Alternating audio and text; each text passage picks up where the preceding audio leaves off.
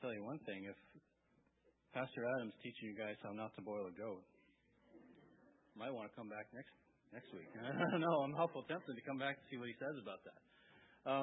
But I'm thankful for getting a chance to be here. I mean, it's literally been years since I stood up front here. And a little bit more about what my update's going to be. A little bit about how Maine is looking right now, and then what the pandemic has done. But it's really a God bragging session, is what it is, because we have not been able to sustain the movement in the right direction without God's providence. To be sure, I've been on staff with FCA since I was a volunteer in 2013, came on staff full time 2014, and when I started way back then, there was only 3 staff in Maine, and there was very little going on. And when we do have those slides, there we go. And the face of the ministry has changed so much. The mission of the ministry has changed so much. Kind of what Patrick already alluded to. To give a brief summary of what FCA is about, it's about using sports to further the gospel. That's the summary. My job is to engage coaches and athletes where they are in life, equip them to be ministers where they are. Maybe they need to be introduced to Christ for the first time. Maybe they just need the right material to take and give to someone else. And then empower them to take that and move into discipleship where they can lead others. Go ahead to the next one. What you're looking at right now is actually a list of the staff that is in Maine. Maine is one of the most well-staffed states in the entire Northeast region. The Northeast region is all of New England states, plus upstate New York as one entity, and New York City as another. We don't have a state director, so we kind of are trying to make this happen by committee, and it's not been very easy. We have Southern Maine well-equipped. We have 3 staff in Southern Maine. We have myself and someone else in the Lewiston-Auburn, Central Maine area. I'm continuing to keep an eye on the coastal area because that's where I grew up. I grew up in Alna. We lived in Wiscasset and Bath, so that's kind of where my heart kind of is. And then we have some people up in the Orono region and in Waterville, but that's it. We have huge untapped areas where the gospel could be pronounced through FCA, but we just don't have the people or the resources to reach out to there. I would love to see a staff member here between Camden Hills, Madomic Valley, Searsport, Mount View, Belfast. We could have a staff member here to dig deep roots, to reach into the school system and be able to transform it from the inside by ministering to the people that really get the stage to do that, which is the coaches and the athletes. Sports is still the thing. Even when that's one of the things that was most traumatic about this pandemic we've just gone through, is that sports came to an end and it seemed like there was nothing to do. We were stuck at home with nothing to do. But sports can teach so much about life, and it's such a great vehicle for the gospel. Go ahead to the next one. A few years ago, we're talking here's one of the terminologies, pre-pandemic. We used to have 30 huddles across the state. A huddle is a student-led, student-initiated Bible study within the school walls. We had 30 across the state. We might have a handful that are meeting now. We used to have camps that reached hundreds every year from ages 8 to 18. Leadership camps, sport camps, you name it, all gospel-driven. But I think we didn't have any, last summer. This past summer we had a few. And the turnout was very minimal because there's rules we got to follow now. Everything is so strict and so boiled down to what we can do. So when the pandemic hit, what are we going to do with all that we want to do? Are we going to close up shop or what? Go ahead to the next one. So like everything else, FCA went online. We've been online. We have a website. But now we're utilizing it to further the gospel mission through FCA that we wanted to. We came up with one thing called the CORE, which is 8 essential things that a new Christian needs to grow in their faith. We created little booklets. We helped coaches and athletes use this material to help lead others into the gospel and help them walk closer with Christ. Go ahead to the next one. We even created what we call the Four, which is an extremely simple gospel presentation. See those symbols up there? The heart means, I'm wearing it on my wrist right now. The heart means that God loves us. Then sin separates us from God. Christ redeems us. He rescues us. And then we have a choice to make. That's what the gospel is. That's very simple. But you can take that and you can teach it to people who've never heard it before and say, the complexities of what Scripture tells us about what it means, we'll never fully understand. But the gospel is simple. It's this Christ bridged the gap between us and God. And we got to utilize our innovation through this pandemic to do that. But it's much, much more than that we've been able to do. Go ahead to the next one. Like everyone else, we started using Zoom. We have 50 staff members across the Northeast, and we love getting together. So we were using Zoom already by the time the pandemic hit. So what we did was we said, all these coaches and athletes that we've been wanting to reach out to, they've been too busy. They got sports going on. They got life going on. Every coach that you see on the screen is a mother or father, a spouse. They have a job or they have something else they're doing. They are normal people, but they also have to coach. They also have students that they have to guide from here to there to make better athletes, to make better people. But when the pandemic hit, like everything else, they were sent home and they had to stay there. So we said we're going to go into them, into their living rooms and join them where they are and gather them together. So this was one of the first online coaches Bible studies that we had. And we had those once a month, every couple of weeks. I don't even remember. It was a year ago. And what that did was it helped us to bridge the gap to people that we really needed to bridge the gap to. Each one of those people that you see up there represents some local school or college, every different sport you can imagine, but they're all faithful followers of Christ. All the way from Holton all the way down to southern Maine.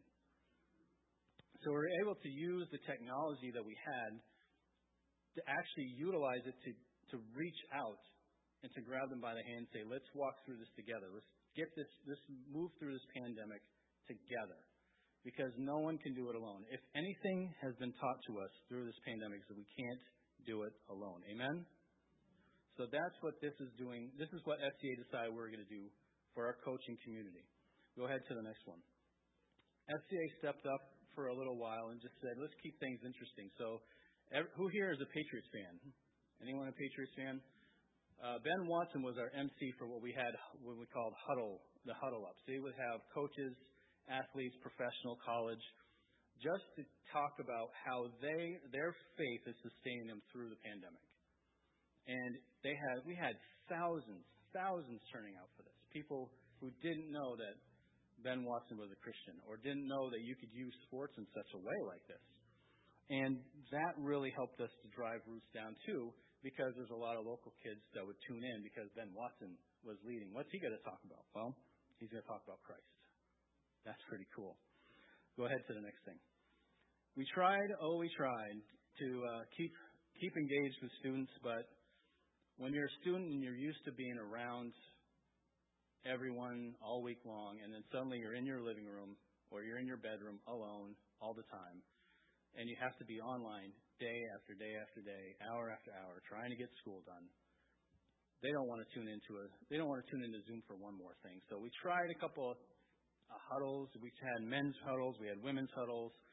We had college huddles. We just had anyone that would show up huddles, but they all kind of just petered out after a while because who wants to stare at a screen again for another half hour, 45 minutes? Thankfully, though, God saw to it to allow us to open up. Go ahead to the next one. This here is a picture of our very first coaches' breakfast. This is something I think that we could see all over Maine, because this is getting coaches together and getting them into the Word together. What I'm looking at up there is, again, we're talking youth coaches, local high school coaches, college coaches, anything from tennis to soccer to football, all getting together, sharing a meal, and going into Scripture together. Then they're taking that empowerment and they're taking it back to their team to try and teach them the principles of the gospel wherever and however they can. Go ahead to the next one.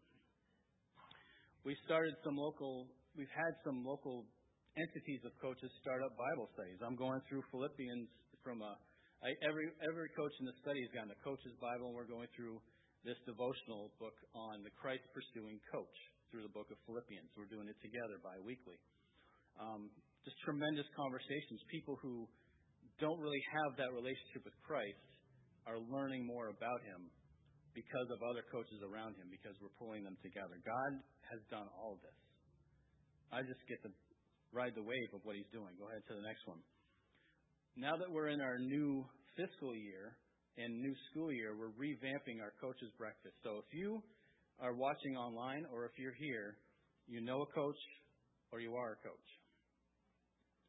A coach's breakfast is something that's very easy to do. You just find a place that you can have it, find a way to get food, and then have someone speak and bring the gospel. That's it. That's all you got to do. It's about fellowship, and it's about bringing the faith element into it. When they get excited, when a coach gets excited about anything, they will help things start on a school level that we could never do. We've seen so many Bible studies in schools, particularly, I'm thinking my friend Mike in New Hampshire, he had 25 huddles start one year because coaches were going to coaches' breakfasts and Bible studies, getting excited and saying, I want to start something at my school, and they go back and they start. It's where it all begins. It's just building those relationships with the people who have the influence. So what we're doing with our breakfast now is we're still meeting, but we're talking very poignantly about Scripture. We're actually going to discuss the encounters in Scripture with Jesus. And we're going to drive coaches to it. This is what it was like when the lady who was bleeding for 12 years came and touched His garment. Or what happened when Damascus Road happened with Saul. These encounters are stuff that we can learn. We can teach to these coaches and help them to drive deeper into Christ. And go ahead to the next one. And we're using it as a sign-up to do an in-depth Bible study with the Master Book of Evangelism. Because every coach, all of us are called, no matter what our calling is in life, all of us are called to promote the gospel. We're called to bring it everywhere we go. Coaches, the big thing is if they talk about it too much or in the wrong context, they could land themselves in trouble. I mean, I work with 2 private colleges right now. I work with Bowdoin-based College. If anyone starts preaching Bible out on the practice field, that could be a death sentence for their career.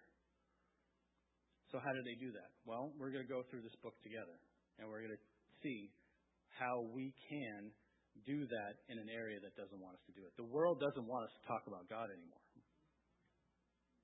The pandemic, I heard a stat from my pastor that said up to 1/3 of churches could close their doors because of this pandemic in New England. 1/3. We passed by how many churches that are closed doors now, just coming from Richmond. So what do? We find ways to get the gospel into where it needs to go. And this is what we're doing with this. Go ahead to the next one. What you're looking at here is actually the drive of college students that want to further their life right now. One of the things I get to do is I get to work with college students primarily and help them become better students and better Christians. We went throughout the summer, I had up to 10 athletes tune in for a weekly Bible study, either in Galatians or we went through a biblical leadership training.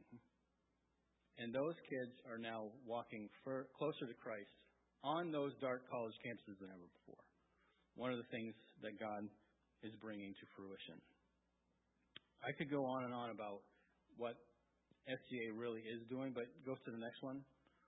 What I ask of you guys is just to keep praying for FCA because there's a lot of holes specifically in Maine that we need to fill. I talked about the staffing needs. I live in Richmond now, so getting up to Camden is not as easy as it once was. I can't remember, honestly, the last time I was in the area. But I love this area. We have had gospel move in the schools before, in the public schools before. But those people have graduated and move on, so what do we do now? We start from the ground up. But we need someone here who can do it, give it a lot better service than I can with my time. So pray for FCA Justin. We get the staffing and the resources we need to continue to grow. Because it's not about sports. Sports is cool. Let's face it. But the gospel is important. And if we can use sports to bring the gospel to every coach, every athlete, every fan, every parent, then we got to do that. One of the things I want to do also is I have it on my mission the last few years is to train up people to be character coaches, which is basically like a volunteer minister on the field with a team. They're there to serve and they're there to encourage, and then if someone shows interest in faith, you're there to talk to them about the gospel. I want to train up people to do that. The easiest way that the church can win is by reaching out to where people are. They're not coming into these doors anymore on their own. They're just not. We have to go get them. That's what missions is all about. That's where we can help you. So if anyone's interested in that kind of a training, let me know. I'd be happy to teach you what I'm on the practice field with the Bates football team every week. Because God just opened one little door, and I've been able to serve and build relationships with everyone on that field. They know I'm there. They know I love them. And now they know, because of the service I've given them, they know why I love them, because God loves me, and I can give that to them. That could be some of you guys. For Camden Hills, for Madomic, wherever you live. You could be on the field with the coach's permission and just be someone who is there to love those kids and hopefully love them into heaven. So thank you for the time. Thank you for your friendliness. As I said when I was greeted at the door, this is a very warm place. There are some cold churches out there. I will admit there are cold churches. So I don't mean temperature-wise. This is Maine. Let's get used to it, right? But I've always felt welcome here, and I thank you guys from the bottom of my heart. We couldn't do this without you, so thank you.